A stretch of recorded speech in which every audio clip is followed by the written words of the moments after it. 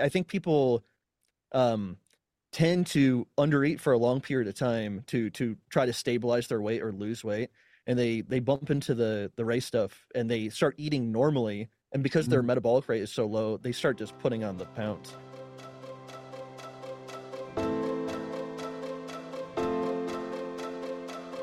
Welcome to the Weight Loss for Women podcast, a place where we share everything you need to know about restoring your metabolism so you can eat more, train less, and lose weight in a healthy and sustainable way. I'm Kitty Blintfield, co-founder of New Strength and Saturate, creator of pro-metabolic food supplements and seriously saturated skincare. And today we have our friend Danny Roddy back on the podcast, and Craig as well. Everyone knows who Craig is. What's happening, bro? It's been a while. Danny is rocking an awesome beard. Oh, sure. If obviously you can't see him, but comparative to mine, mine just looks like a 12-year-old boy at the moment. Yeah. Jeez. Yeah. Danny's got the full lumberjack. So there's that. You're very yoked. So there's that. Yeah. And he's in his good little studio, dark studio. You got some light this time. Remember last time we did it and the light just slowly. Well, that's actually been a gigantic life change. I got a new solar system, and so cool. I have a 250 watt light. Like that was like peak stress because my power kept going out. Oh god! And so I was talking to you, and my lights were turning off. It was horrible. That's been like the last year and a half of my life. Basically, it's been really bad. So maybe just update everyone, like, where are you living now? What's going on? What have you been doing? You know, I think last time we spoke, you were getting ready for Armageddon or something. I'm just kidding. Yeah. Stop following the O brand. I kind of fell into an opportunity to develop land. And so I never really thought this was possible because I never even thought I'd be able to purchase a house or anything. So this kind of happened really in a crazy way. But anyways, like growing trees, have 14 chickens, and then I just got 2 dogs, and so things keep happening. And I wake up now and I start cooking for animals immediately, and so I have to allot time in the morning to cook dog food and then chickens, and then I feed myself after that. But it's been really fun, and I've screwed up a bunch.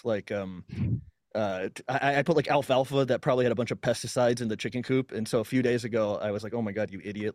And I had to basically clean it all out. And it took the entire day. I didn't get to do anything else. And so but anything you do, I'm sure you guys know this, but anything you do in physical 3D space is so much more rewarding. I'm a child of the internet. And so publishing an article is cool, but doing something with your hands is so much better. And so raising a chicken or something, or curing a sick chicken is about 100 billion times better than publishing an article or podcast or whatever. Yeah, cool. That's and awesome. You know, obviously Ray passed, which is so sad. Yeah, that sucked real bad. It was Keith Littlewood was the one that I think I read an Instagram message, and I took when he said it, it felt like something did happen. And so I think I've said this in older podcasts, but it's crazy we had access to him. We could have easily 100 years from now been there was this guy, Ray Pete. He might have meant this or he might have meant that, but who knows? And we had unprecedented access to him to ask him questions. You could email him. Yeah, he was amazing like that. Hey, for free. He just respond for free. He never charge you. It's pretty incredible. He didn't make any programs or didn't design any protocols or, sell anything. He just, he was so giving with his time and knowledge. Yeah, true inspiration, If a world full of Ray Peets would be a place worth living, so. And we thought we would just... I don't think that's called a Earth, man. I think that's an alien homeland somewhere. And we thought we'd just do this. But we just wanted to catch up with Danny and just, talk a bit more, not exactly, how I would describe this, but, I guess what Ray Pete was about. It's not a diet. I think, we've seen a lot of people posting, I just ate all this sugar and gained all this weight. And, it's sort of, well, he I don't know. How would you describe his approach or what he did? Or I don't know if I could summarize his entire approach. I'm sure he was thinking about things when he was talking to people, but how I translate a lot of the stuff he was talking about, how it fits into my brain, is usually approaching symptoms. And so if somebody is saying, hey, you know what, I feel amazing. I couldn't feel any better right now. The there's no intervention needed. You know, like I wouldn't tell if they were eating McDonald's every day and they said they felt amazing. I'd just be like, okay, great, like fantastic, good for you.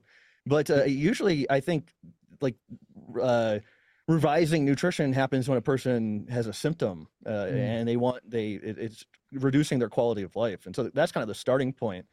And so, and then from there, people are very complex, and some people want to work on nutrition. Some people want to like get right into thyroid or go get lab tests and things.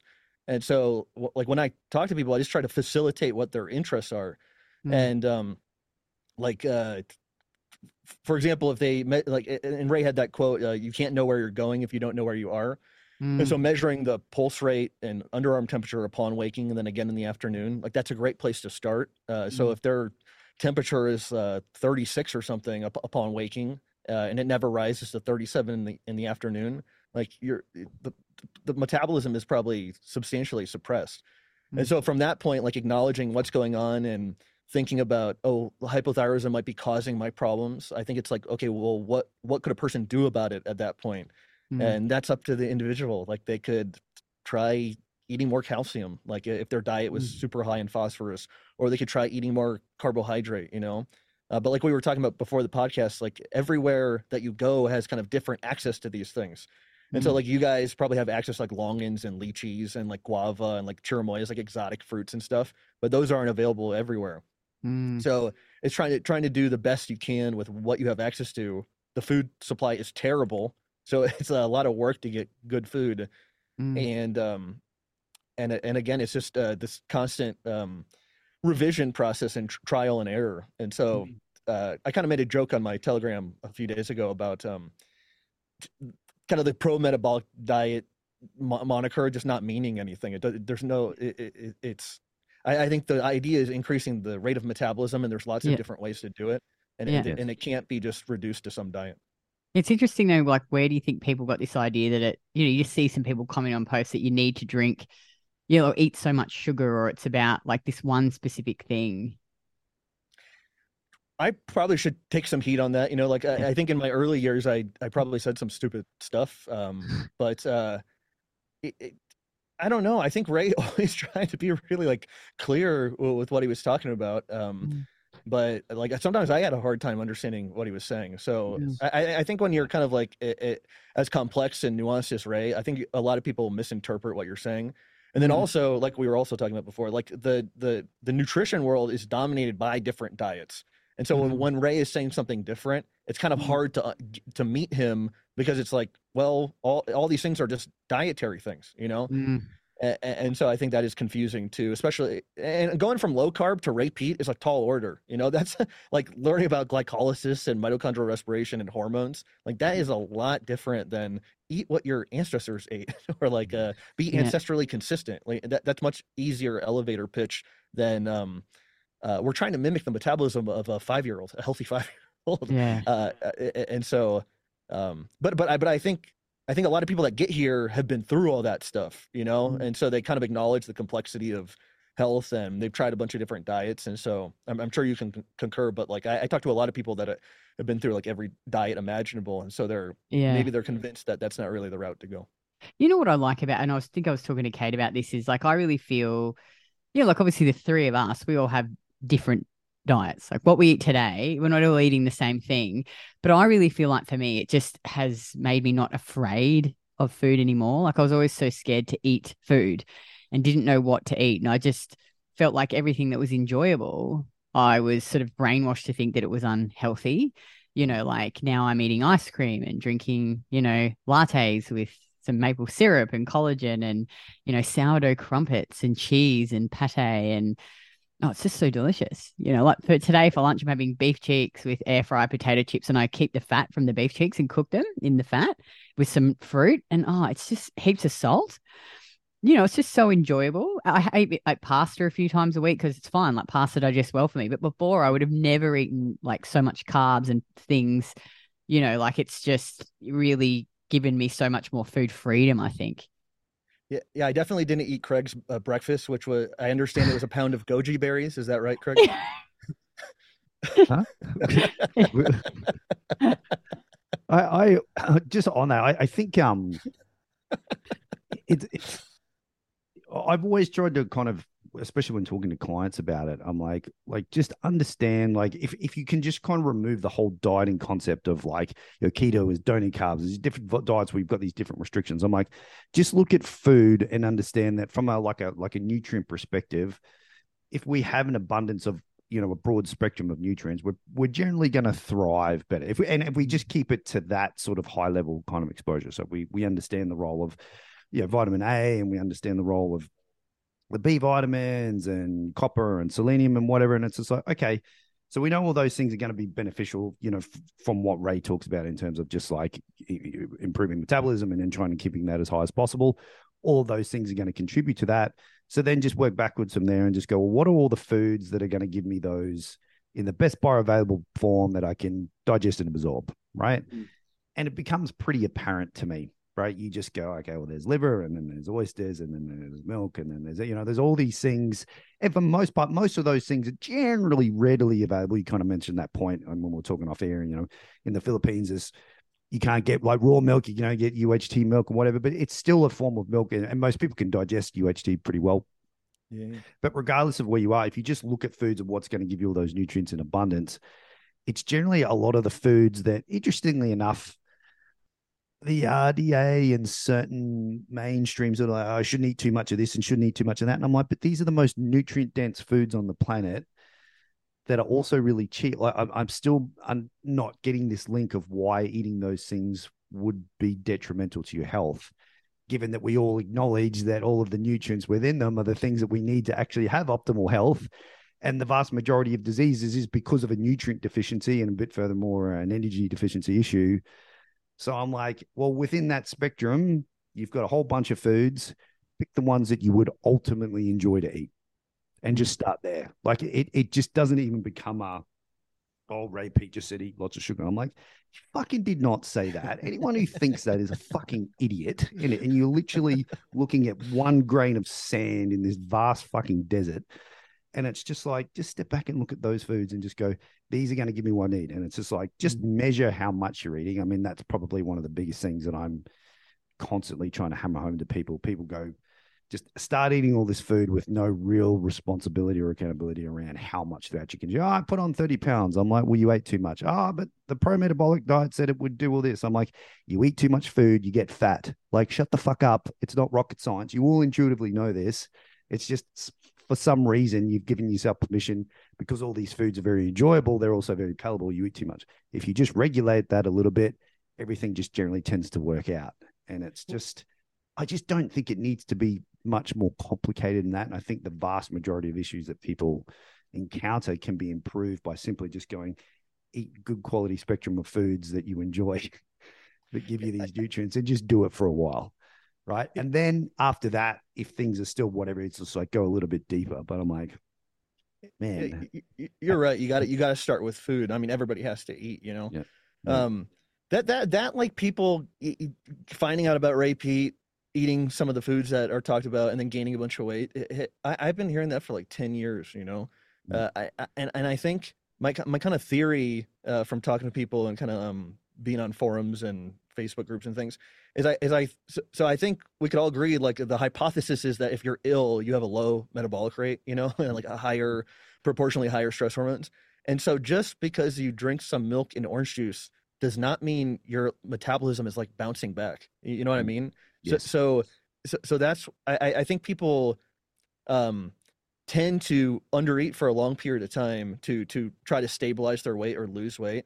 And they bump into the race stuff, and they start eating normally. And because their metabolic rate is so low, they start just putting on the pounds. And so this is essentially why I think nutrition is important, and I go to great lengths to securing different nutritional things. But I'm kind of like I actually find myself not talking about nutrition that much in calls I do. And so, for example, if somebody's like suicidal, or they have like a horrific quality of life issue or something, I'm not like, did you eat the carrot that day?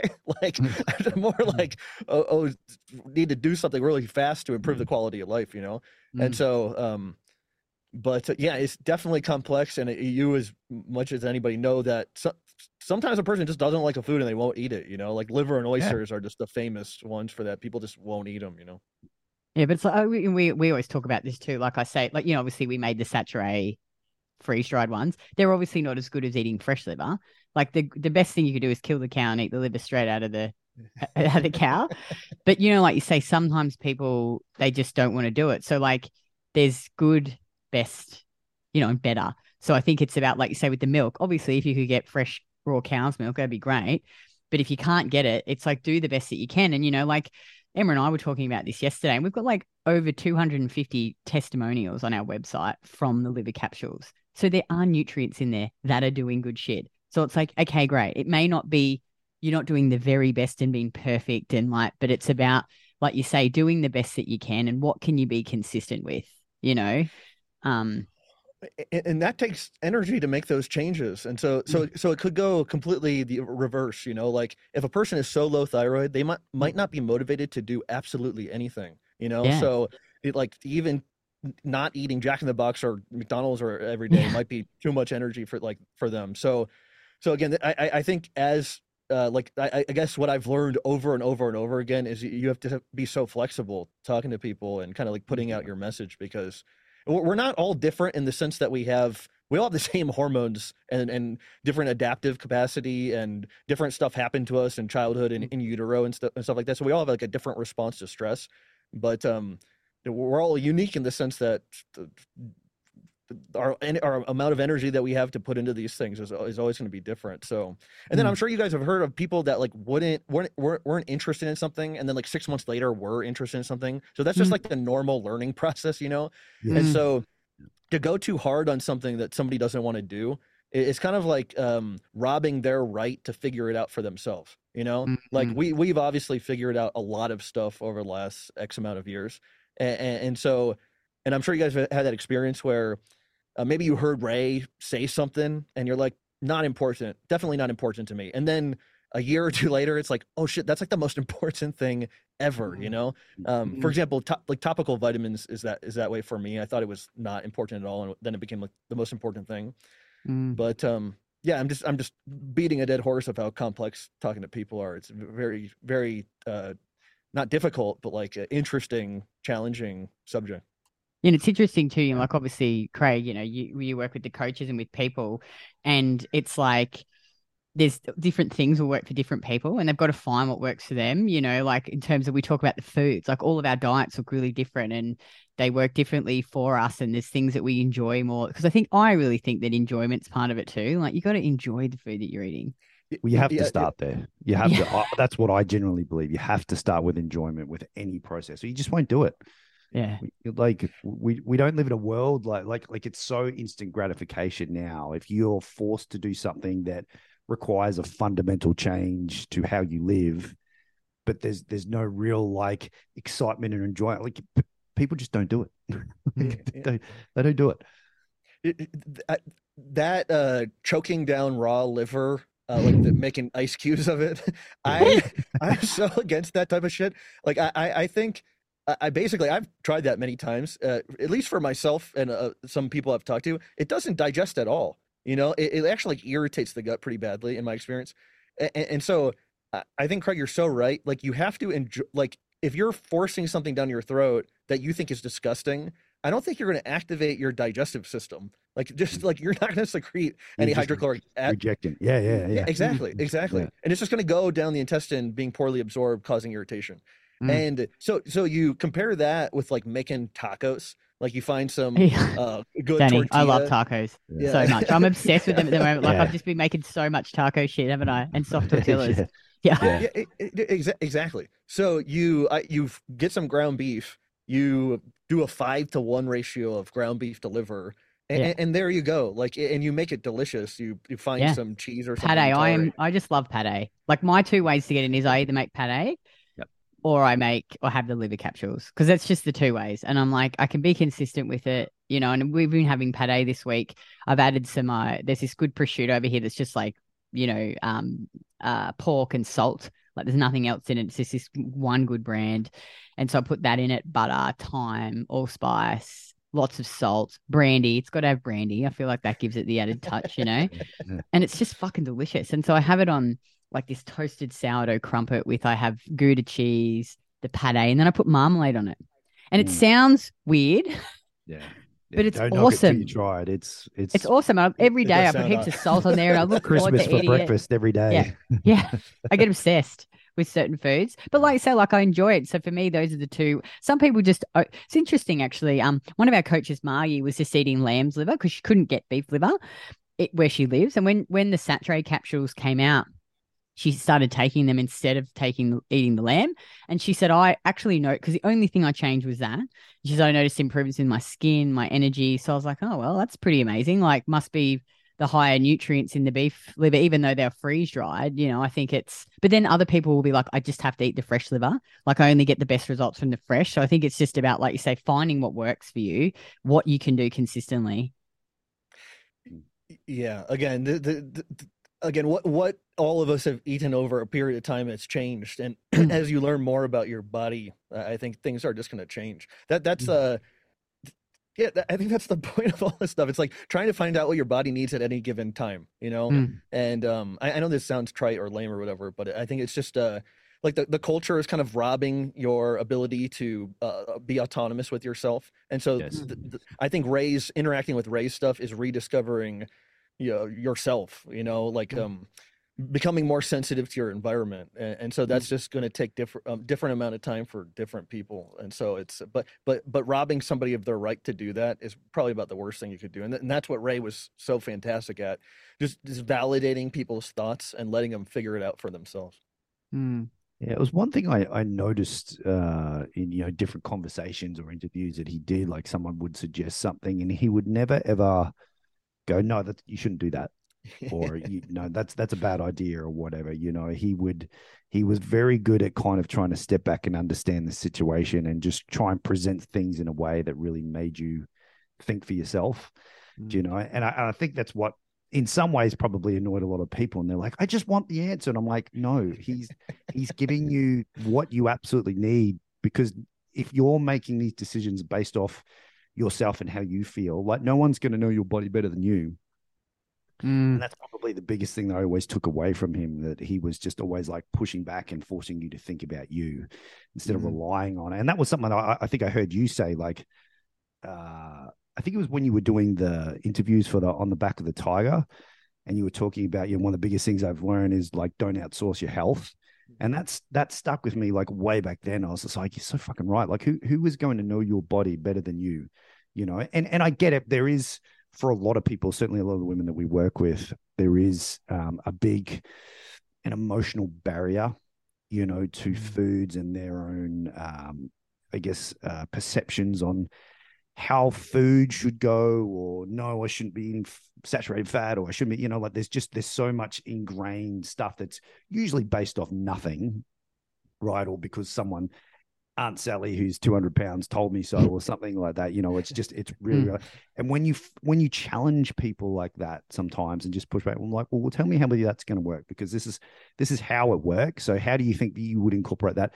If you can just get them to start getting over that hump of sort of thinking, they just all of a sudden the light bulbs kind of come on, and then you just start to see them fundamentally shift how they're living and starting to do things. And I think if anyone can get to that point where they start to realize that, it doesn't need to be that complex, but you need to see this as something that you continually just evolve over your entire life, that ultimately, like, no one's got all the answers, but if you just continue to work and just kind of try and think a little bit more critically, it just, I think you just naturally start to evolve. And when you speak to enough people that have done this for long enough, you'll hear things like, yeah, that's probably a good approach, or that's smart, right? Yeah, you could certainly test that and try it. Like they don't talk in absolutes anymore. It's just sort of like, have you thought about this? Maybe you could do it this way. Something like like yourself, Danny, or like Emma or Kate. Georgie, you can't always get a straight answer because he goes like way off. He's awesome, but I'm just like, well, but it's interesting. You enough people and clients over time, when you have these conversations, you see on the new, and they're like, I tried this, it didn't work, and I sort of felt like this, and then I noticed when I started taking my temperature, so I adjusted it. Like there becomes that real autonomous behavior there. That's just, it's like, okay, you get it now. This is good. You're asking all the right questions. Would you guys say though, because I think like you obviously people hear us talk about like recommending people include some of these foods in their diet. Like as an example, in our program, like I always say to women, okay, we want you to pick from these food groups so that you're gonna get. So like here's the nutrients that your body needs. These foods contain these nutrients in a good amount in a form that's easy for your body to digest and assimilate. So I would say there are certain foods that we would, recommend people include in their diet. And I say to women, like, do it 80 to 90% of the time, because if you're healthy, like, like us, like we'll go out and have a meal, for dinner. It's probably not ideal, it has PUFAs in it. I'll have some wine or a cocktail, alcohol's not fucking amazing for you, but it's delicious. But obviously if I swang so far the other way and I was drinking a bowl of wine every night and eating PUFAs, like that's obviously not ideal. But, maybe quickly talk about some of the foods, like, eat some fruit, some sort of fruit or juice, because you're going to get some potassium, magnesium, and vitamin C. But it's about finding what you can access, what you enjoy, like dairy, like liver and oysters, some saturated fats, talk about some of the foods and why incorporating them in your diet might be beneficial. Let me just comment on something that Craig said.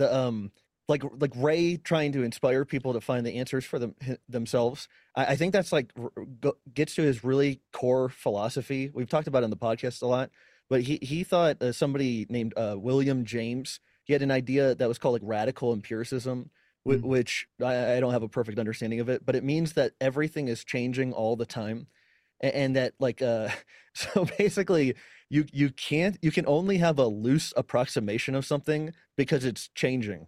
And so we're all changing and every other thing around us is changing. And it gets into like that field biology where every field is interacting with another field. And so I think that kind of gets to the heart of why you can't be an authoritarian about a subject, because how could you have certitude about something that's changing all the time? It's always different.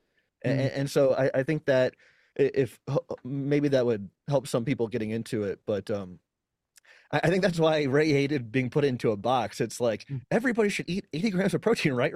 And it's like I don't think so. Like I think it depended on the person and their circumstances and things. And so like in a perfect environment, say our environment was better and like the EMF and the pollution was eliminated in one day or something, you could probably get, or maybe PUFO2 or something, we could probably get away with so many different styles of eating. Like it probably wouldn't be important at all, but it's just because our environment sucks so badly. That we have to be like use our intellect about this and to have discussions about it. Like whereas normally this would be as simple as going to the bathroom. Like you don't have to really think about it too hard of like, it would just be an instinct that is acted on and doesn't have to take all this mental effort. But would you say, like, because I don't like think it like there are some basic fundamentals, like for us, like we're like you got to get a certain amount of protein. Like your body needs protein. You can't like you if you don't eat zero protein, that's probably not going to be great. Like we sort of say to women, like here's some there's macro split guides that you work within, and then it's finding what work. Like for example, like I strength train, heavy, hard, very active, so I eat a high amount of protein, higher than say someone who doesn't, and that works for me. I've just tested it enough.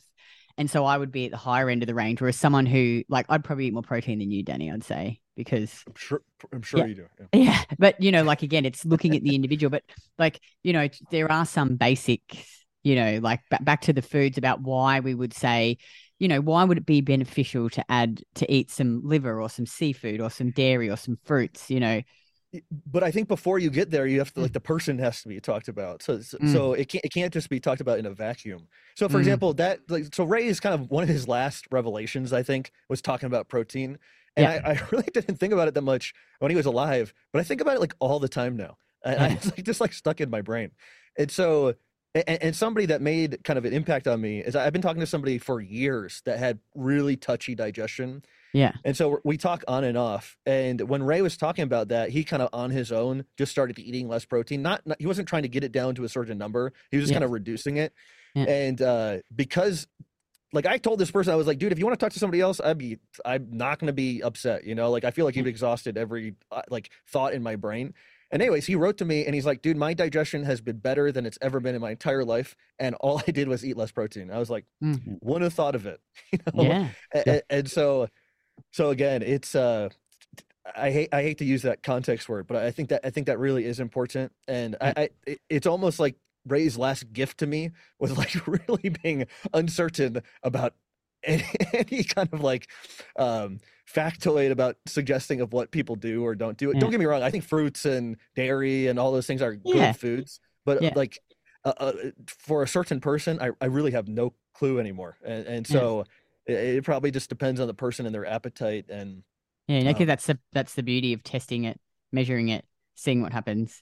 But well, you know what I was saying earlier, like understanding like the role of nutrients like vitamin A and copper and well, obviously we need those. So it's just like we know at a fundamental level that we need those. So it's sort of like it does kind of answer the question around what foods you could start with, but what those foods are, like what works for some doesn't work for others, what works for me may not work for you. But somewhere in there, in the middle, like the answer is generally in the middle somewhere. It's not the extreme end. Somewhere in the middle there, it's gonna tick that enjoyment factor. There's gonna tick the factor of like it digests fairly well for you, and then like post meal, you're not getting any weird symptoms like sneezing or puffy eyes, like any like histamine issues or stuff. So it's also like, well, if you're ticking those boxes, well, yeah, that's, you could probably put that in a box as a safe one that you could eat pretty regularly. So it's just like you just start there, and I've often spoken to a lot of clients about building up your own like food database, like just having this map of going, okay, I've got these foods that I know that I can eat every day and I feel really good on, and that's going to be a certain amount of different proteins, carbs, and fats. And then there's ones that are the absolute trigger foods where I know I even need to just look at them and I start getting weird symptoms. So we're like, okay, we push them to the side. And then there's these ones in the middle that I sort of refer to as like tolerance-based foods where you eat them on occasion, it's fine. But if you started incorporating them every day, you would eventually get this weird sort of build up issues or sort of things. But I'm like, what those three categories are for each person is so wildly different. And it's just like that part, that building up that database just takes time. And that's just where that whole test and measure comes in and just goes, look, just try and stick to this for like a week. It's going to give you some pretty good answers if you can be consistent with it. And then you're like, right, I can eat that, I can't eat that. And just over time, you're going to have a really good. But I think ultimately, once you establish that, I think the goal should be to become available to kind of potentially eat a greater range of foods as you start to heal. But like I had a client recently, they're like, oh, I really want to be able to eat this. I still can't eat this, or whatever. And I'm like, look, I'm probably not the person to understand the mechanisms of why you can't eat it. All we know is when you do, you get this reaction. So now you have the option to choose whether you eat it or not. If you eat it, okay, cool. Just live with the issue that you get post it, whatever it is, or you just don't eat it and you don't have the issue. And it's like, I think I really feel like people trying to overcomplicate. You can see I get on a bit of a fucking rant with this sort of shit because I deal with it every day. But take that person that you're talking about though, like that they can't eat the food. If they're horribly constipated, that would provide like a mechanism for kind of their intolerance to the food.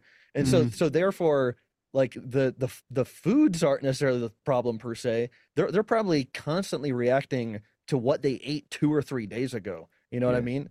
And so in that situation, it's like you could lay out on paper some like a really nutritious diet, but if their digestion doesn't function at all, it's just like, okay, well, this is not going to really, not going to really go too many places, Yeah, I think with certain I would say like foods, like there's like you got your food groups and then foods and then variations of the foods. Like dairy, you've got milk and cheese and whatever. I think in sometimes like, milk or dairy is a very particular issue. Like people are like, oh, dairy causes all these issues. I'm like, no. When you as the individual consume dairy, it's just exposing that you have an issue. It's not dairy in itself.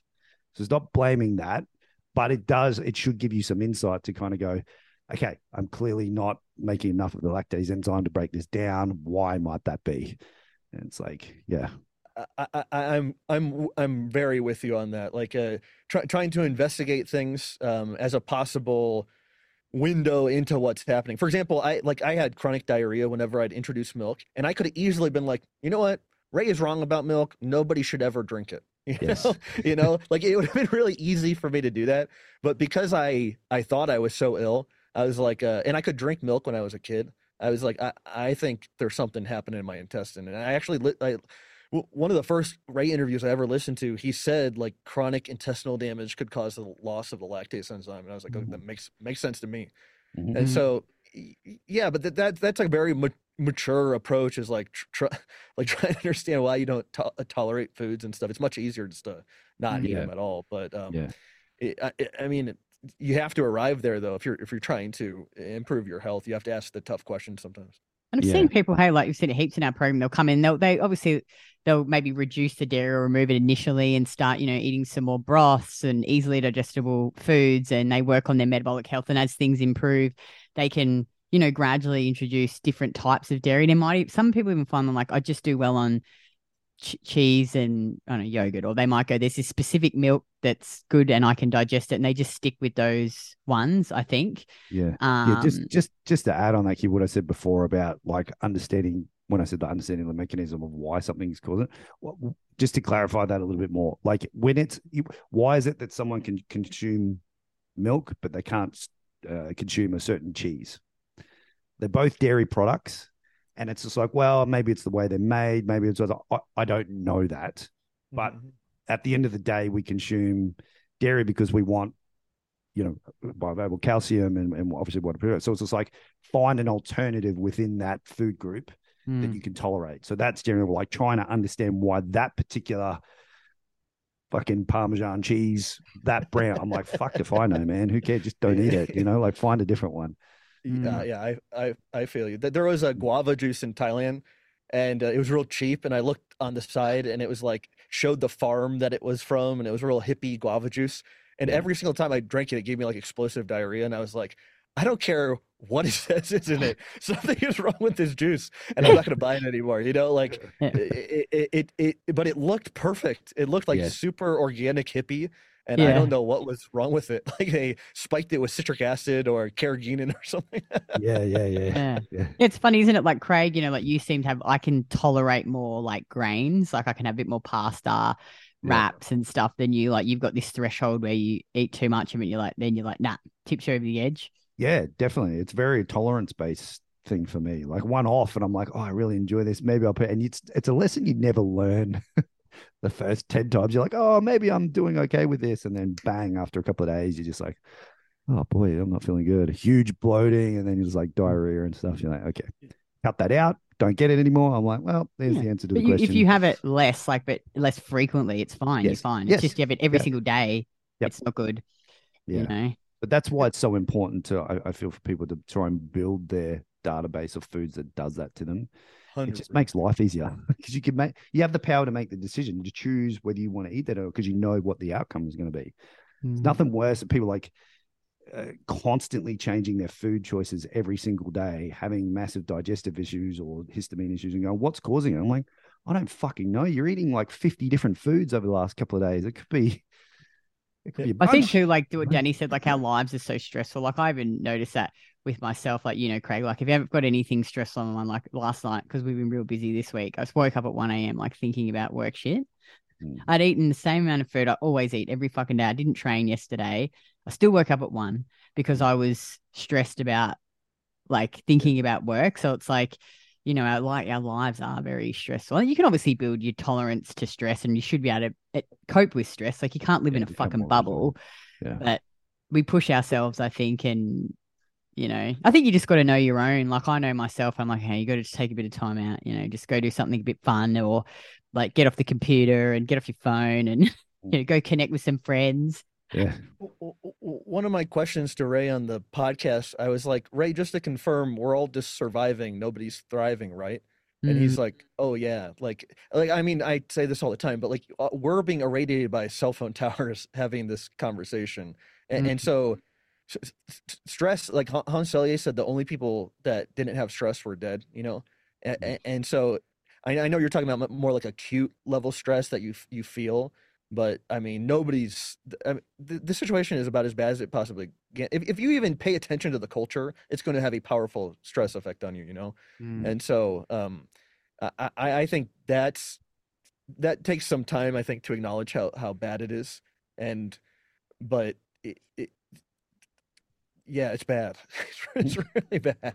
And so I again, that's why I'm so partial to this whole stress theory of aging and energy and disease and stuff. I think it's the only thing that makes any sense.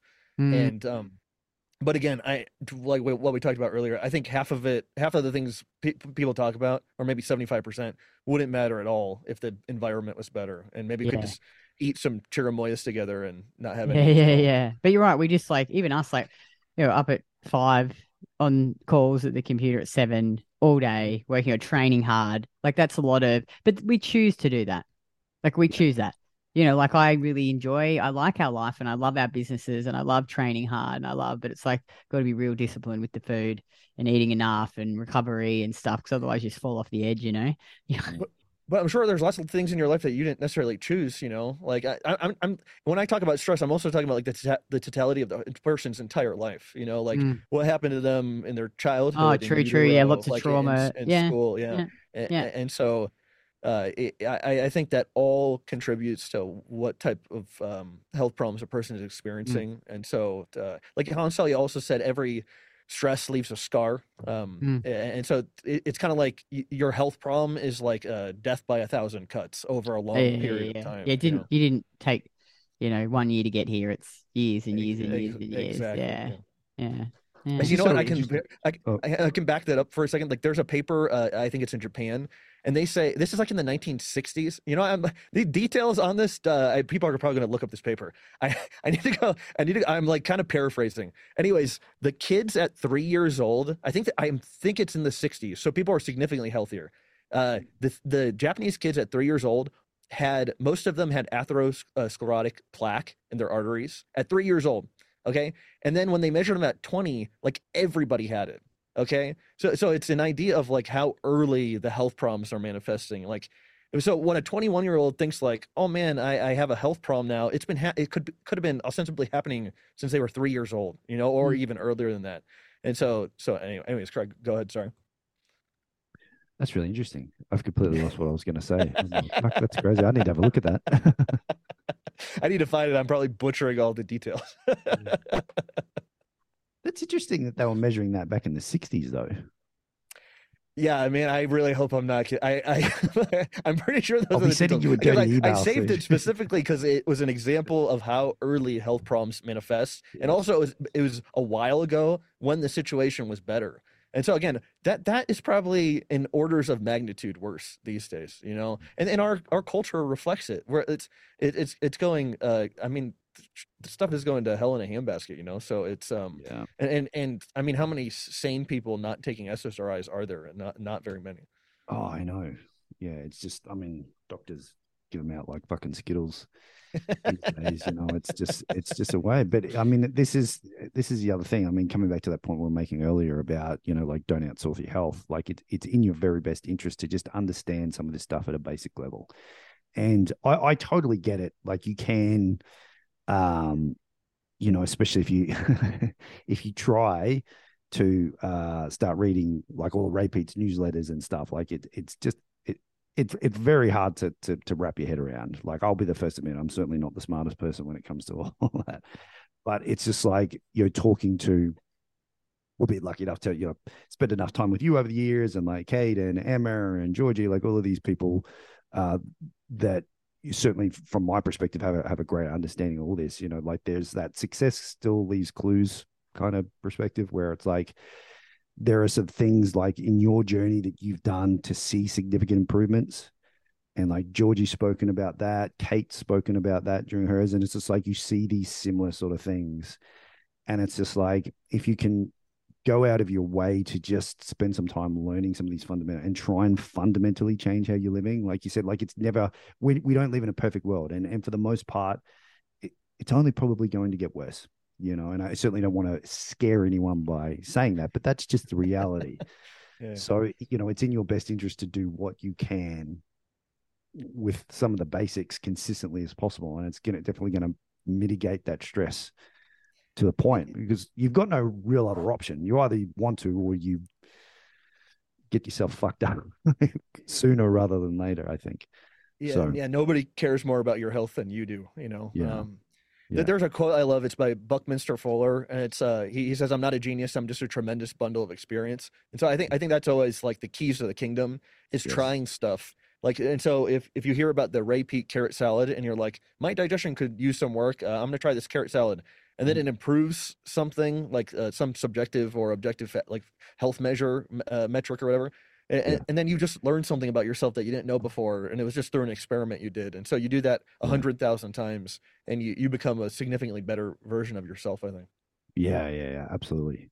Do you think, I mean, apart from outside of, say, like food, and then obviously if you've done that for a while, like using like thyroid to help support that along, is there anything outside of within your journey that you've kind of gone, fuck, that's quite revolutionary that I didn't know? Like, is there been anything like that you've gone, fuck, or maybe something recently that you've thought about for 10 years and gone, oh, that's just clicked?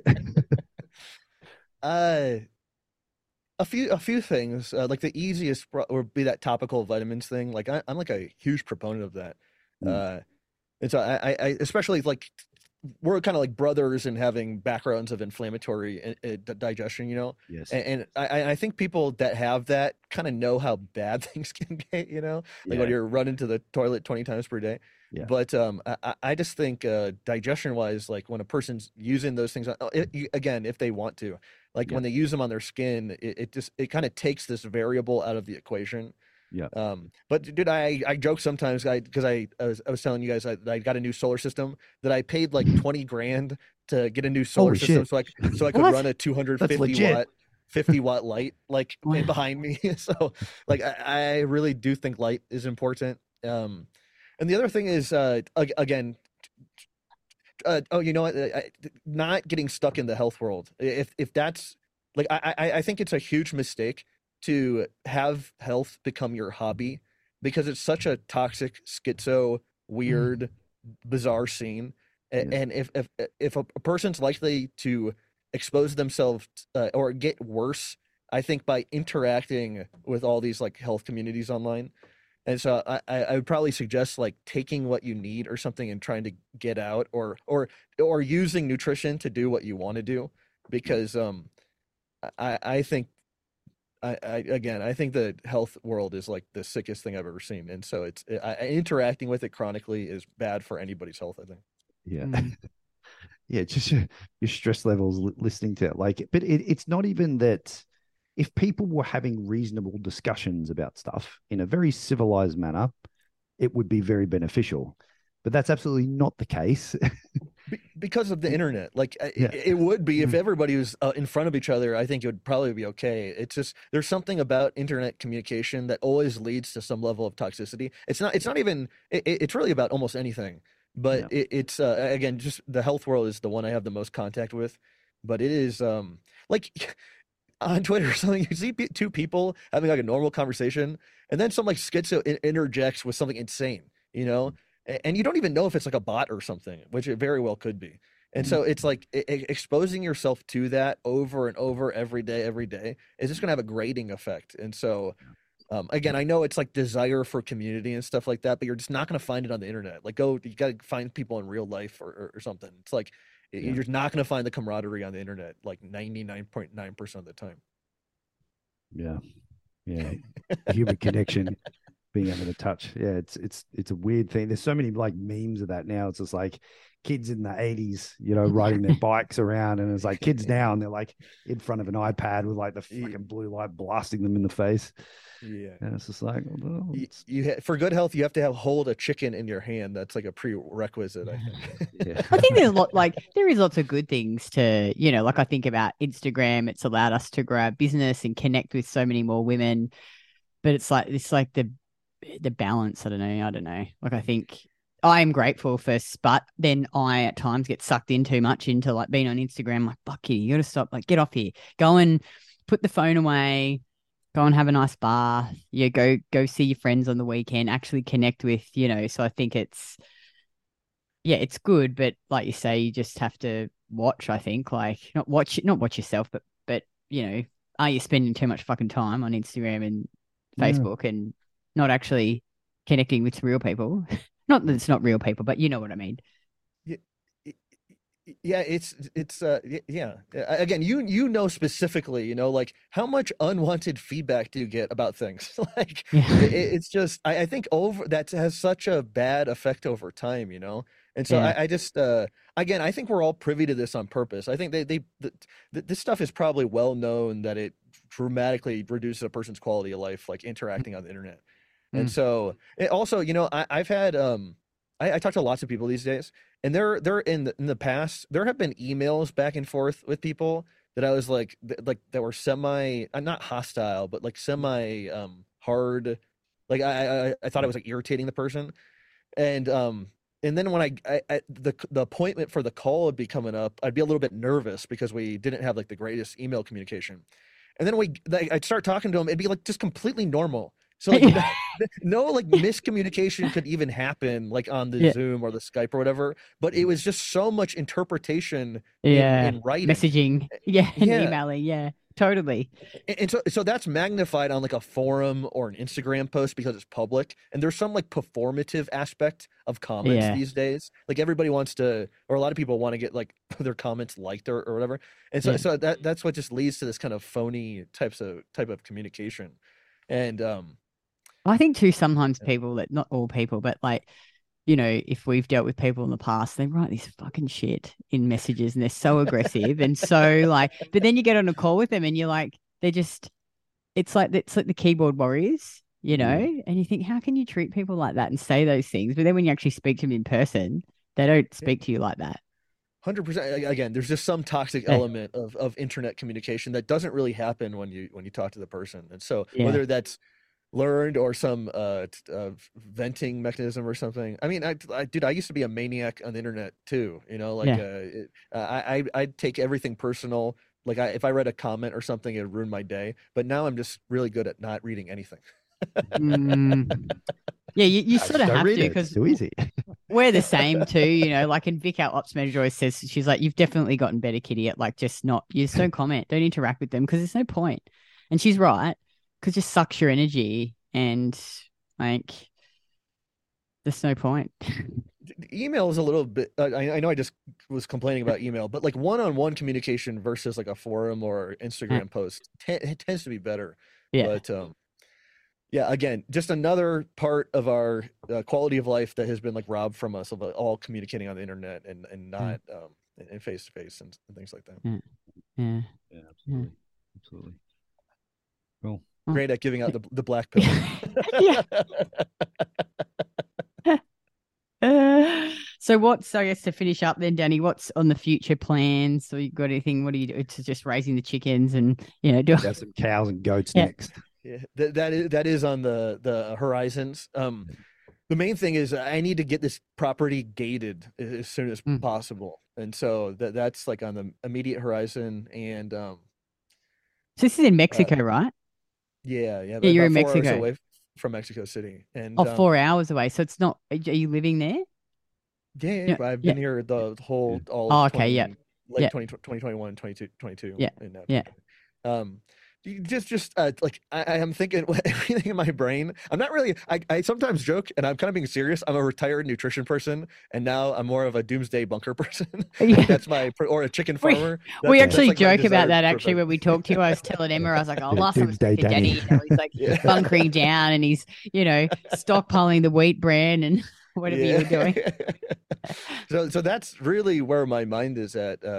So I think about like food security, and also I do think those have survival utility and stuff, but I really like the chickens. Like I'm obsessed. Like it has brought some meaning to my life that was absent for 37 years. Well, I love it. And and so I get a kick out of like every aspect about them. Like I'm talking to the Strong Sisters like in April. I think this is going to be like a 100% Chicken talk, podcast. yeah, because obviously they're all over it. They're all over the farming. Yeah. They're just the funniest animals. Like I get such a kick out of them, and so but that's like in this kind of it's easy to be kind of sad right now, I think. And so you have to extract joy from the things that you find entertaining or stimulating. And so again, I think the future is going to be bad, but I'm not like depressed, sobbing about it every day. I'm still doing the things I enjoy. So I'm just trying to be realistic, have expectations about what to expect in the future. Yeah, the simple things. It's funny, we talk about that, hey, and I'm like, oh, what do I really like doing? I like, get up in the morning and eating my breakfast. I love walking the dogs on the beach and going swimming with Craig, like going down to the beach. We live so close to it. I love going out to eat. I like training. I like seeing my friends. We're catching up with some friends on the weekend, 2 sets of friends. And I'm like, oh, it's just such simple things. I love coffee, I love going out to a cafe and having a really nice coffee. You have a coffee with a chicken, it'll change your life. Yeah. I do love eggs, actually, with cheese, with Parmesan cheese. Got to have Parmesan cheese, I reckon, eggs. I don't know why. Sort of, and salt, obviously, too. Yeah. Simple things. Yeah. Have you got any names for your chickens, Danny? You know what? I have a bunch of. I actually got chickens in like August, but they kept getting killed by dogs. So we've remedied that by putting up like a gigantic cage, but that took a long time to get. Yeah. And so I would raise chickens to like 15 weeks. So again, I'm not throwing them chicken feed. I'm like cooking meals for them. And so like I'd cook meals for these 5 chickens or whatever for 15 weeks, and then dogs would come and eat them. Oh God! And I was like distraught, PTSD about like going out to the chicken coop, seeing all of them like filleted. And so it was real bad. But now it's much better because I've put like every ounce of myself into like protection for them, basically, like spending a lot of money on it. But and obviously these dogs that you've got now are, they know that these chickens are not for eating and that they're yeah. I don't introduce them. They see each other through a gate, but I'm not gonna. It would probably be smart if I put them on a leash and like let them in, but I'm not even trying to see what happens. But these were kind of dumb dogs around the area that just like wander onto the property and start like fucking stuff up. So it's like I was irritated beyond belief by it. So this is another reason I need a gate around the property to kind of protect them. Yeah, totally. Not that your listeners care. It's a first world problem, but it's a problem. Nevertheless. Fucking up your little homestead you got going on there. Go sort that shit out. Yeah, I get it. Oh well, thanks for coming on again, Danny. It's always good to have a catch up, and total pleasure. I'm sure we'll catch up again soon. When was the last one? 6 months? God, the time just goes so quick. I feel like like it would be 6 months. I reckon. Yeah, probably maybe longer. Maybe. Anyway, well, let's not leave it so long between catch-ups, eh? Yeah. I'm down. And we'll see you again next time. Thanks for having me. Thanks, man.